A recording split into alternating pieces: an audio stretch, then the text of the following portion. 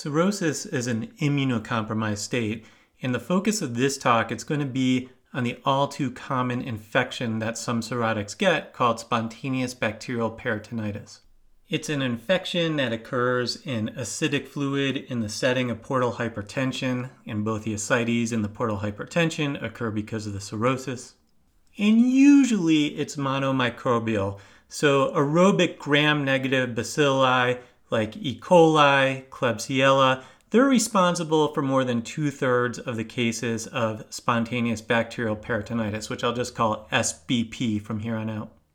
And while the majority of cases of SBP are caused by these gram-negative enteric organisms like E. coli, like Klebsiella, for unclear reasons to me in recent years, the proportion of SBP that's being caused by gram-positive cocci such as Streptococcus pneumoniae, Staphylococcus species, and Enterococcus species is increasing.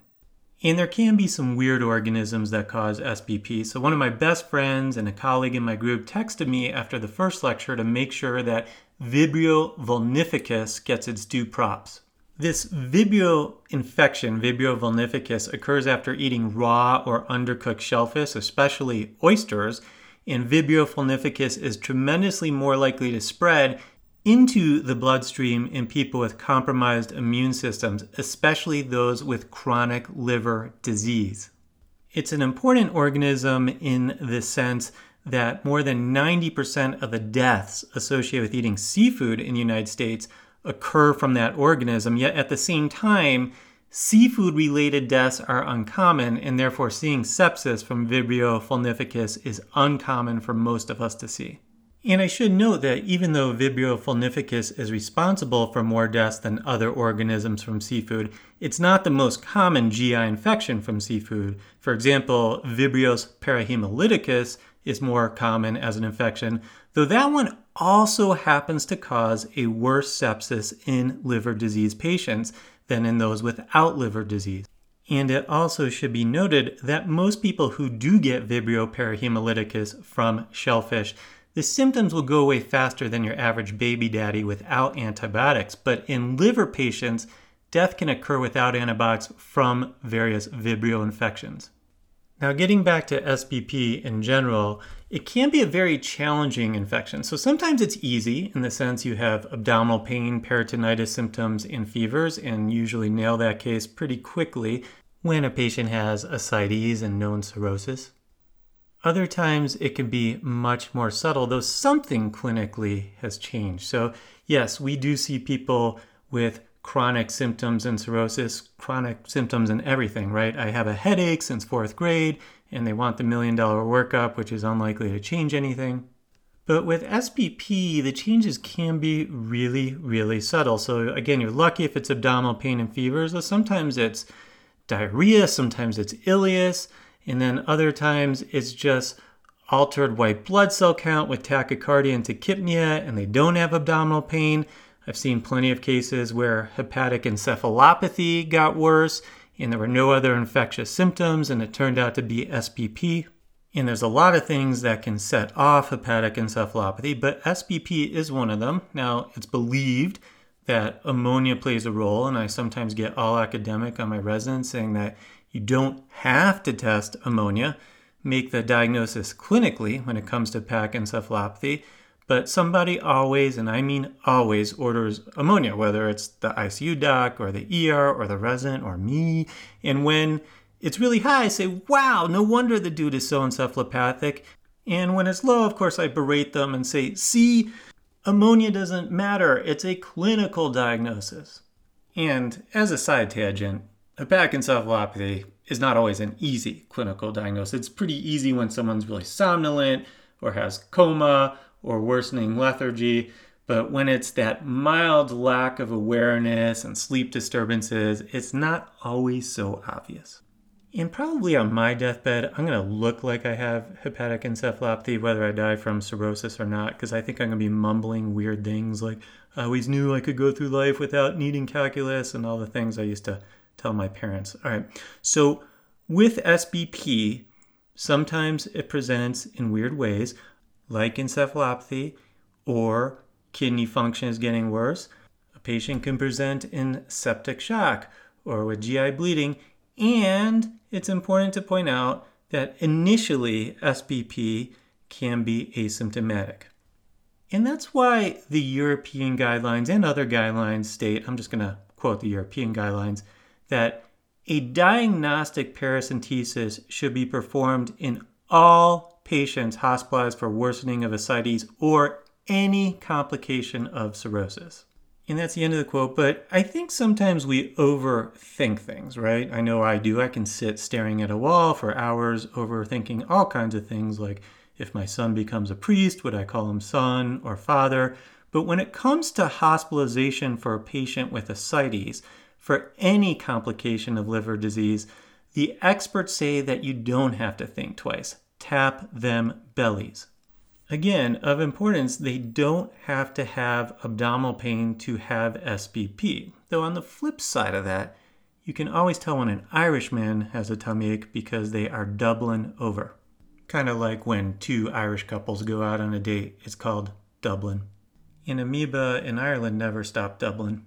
Okay, I'm stopping that, and now for a moment of realness, no jokes. So, despite that expert opinion I was just talking about, where the correct answer always on the exam and the guidelines and the textbooks and the articles will say tap in every case of decline in cirrhosis when there's ascites present, there of course are times where, for me, there has been exceptions. And I remember one from a few weeks ago where I had a patient who was encephalopathic and had mild to moderate ascites, and the spouse was there informing me that the prescription for lactulose and diuretics ran out a few weeks ago, and the patient was therefore getting progressively more encephalopathic, and ascites was accumulating. And sure enough, restarting the lactulose and diuretics was ultimately all that patient needed, and I didn't tap or treat for SBP. But it's not that I'm recommending that you do as I do as I say, which is tap whenever there's ascites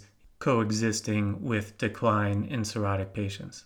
And when you do go ahead and tap through paracentesis and obtain the ascites fluid, a polymorphonuclear cell count of more than 250 cells of ascites fluid is considered diagnostic and warrants immediate antibiotic treatment. The reason that is so important to state is that only about 40% of cultures will grow something from ascites fluid that has spontaneous bacterial peritonitis infection. It is helpful when something grows because it will help guide therapy. You're not going to pick up that Vibrio infection without tapping, but even if you don't grow anything on that culture, you are going to treat when that neutrophil count is greater than 250 cells. Now, if you do bedside inoculation of blood culture bottles when you are doing a paracentesis for SBP, that yield may increase to 80% of cultures growing something. So often people are in a hurry and send the ascites to the lab where it sits until it's cultured, and that is going to decrease your yield of getting a positive culture. So how does SBP develop? You are not always going to know. That is part of the chaos of existence that's always going to be with us. We aren't always going to pinpoint answers to why every case of SBP occurs, or bigger answers like how are we surviving rotating in space around a nuclear explosion called the sun. But we do have some general concepts for why SBP occurs. Gastrointestinal bleeding results in bacterial infections by a few potential mechanisms, including an increase in bacterial translocation and an alteration of intestinal permeability. SBP can result from bacteremia that originates at a distant site, such as a urinary tract infection.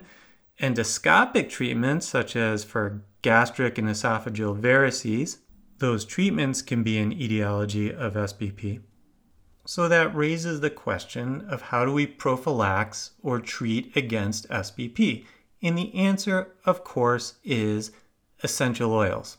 And even though I'm not even sure what an essential oil is, although when I lived in Cincinnati, I do think bacon fat was considered an essential oil.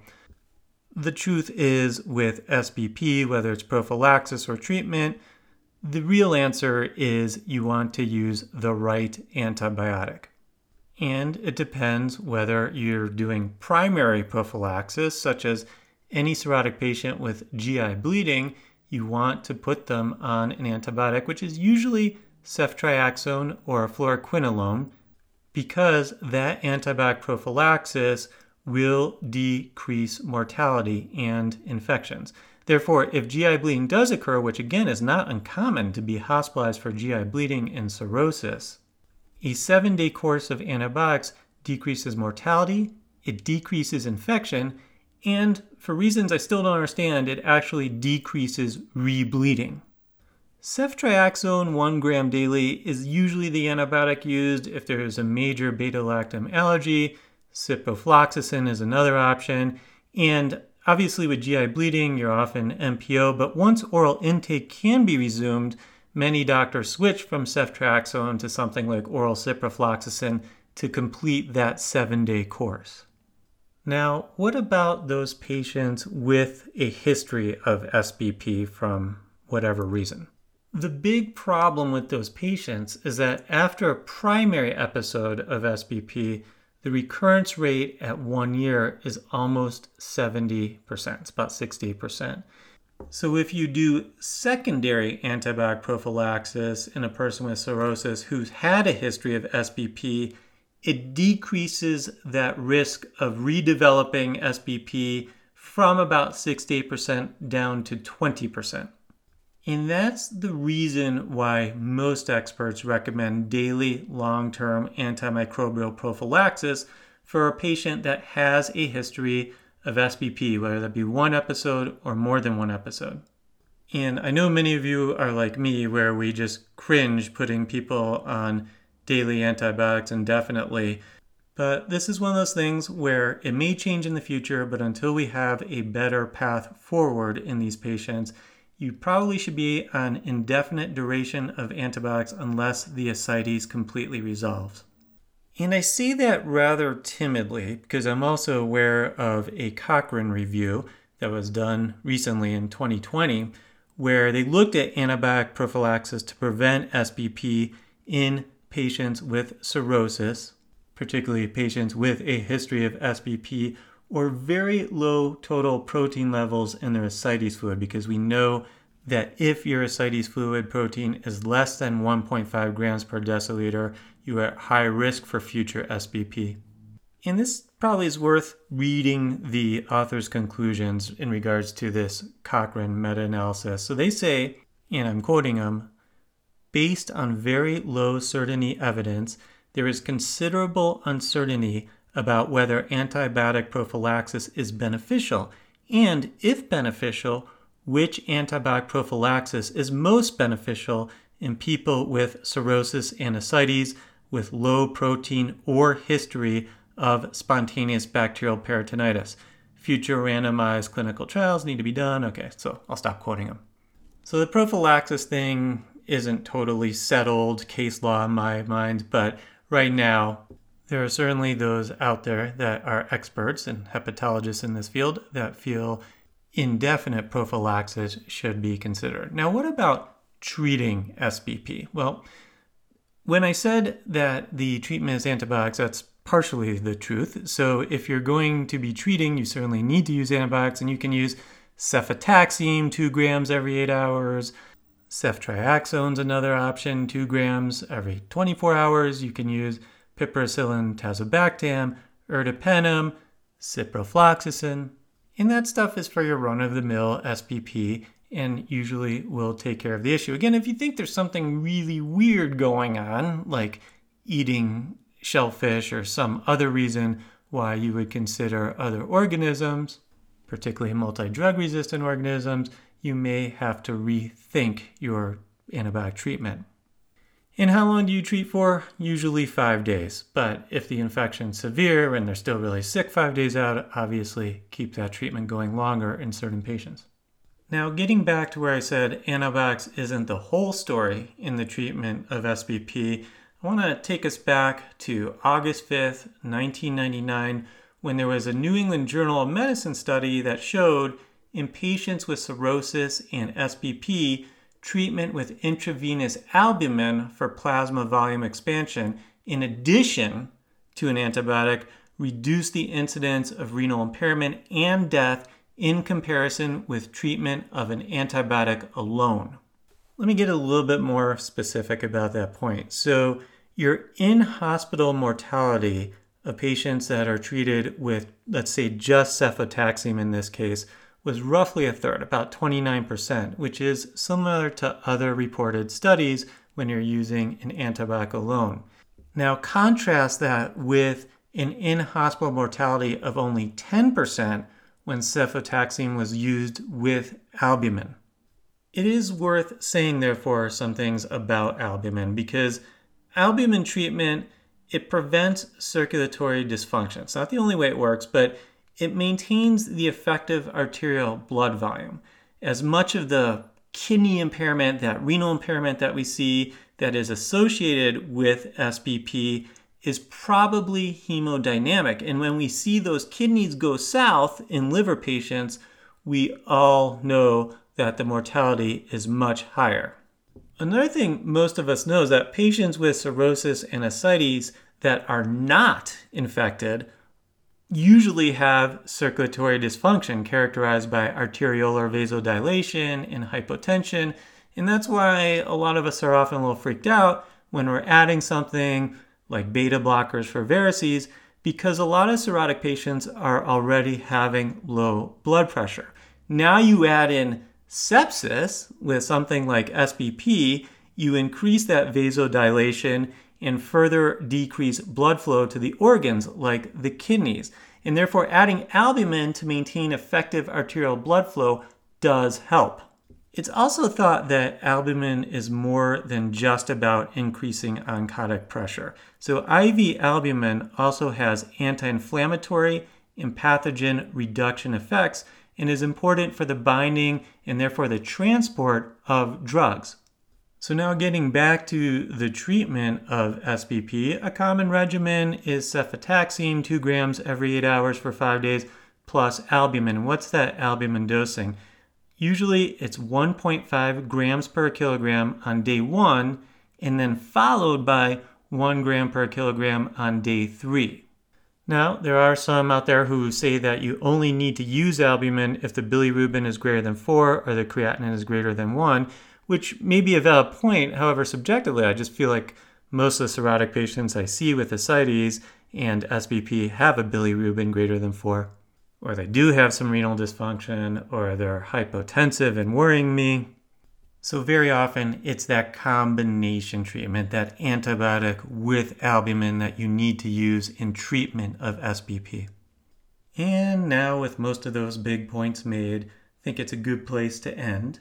So it's Dr. Gil Porat, and I will catch you on the next round.